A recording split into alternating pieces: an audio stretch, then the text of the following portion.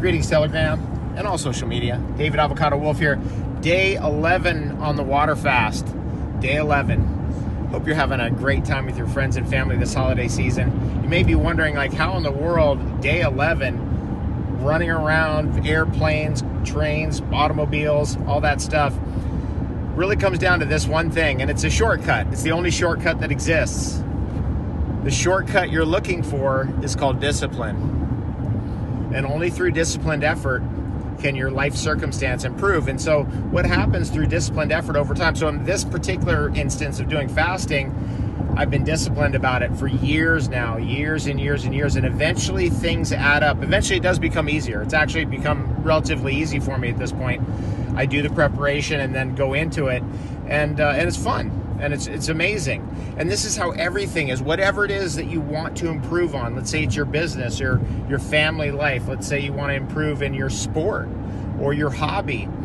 The only way you can improve is discipline. And with discipline, the most amazing thing happens.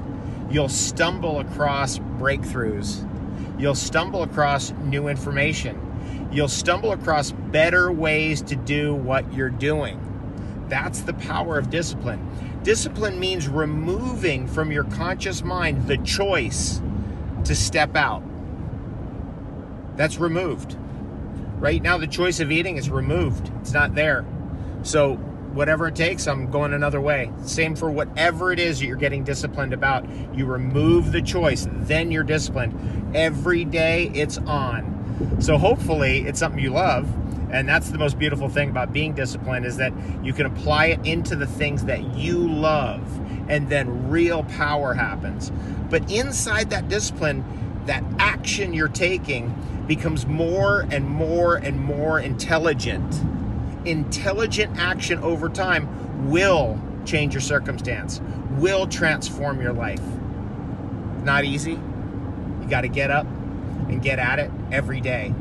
But inside that, you're going to get the most gratification. In fact, really what comes up in this context of fasting is delaying gratification will get you much more gratification later.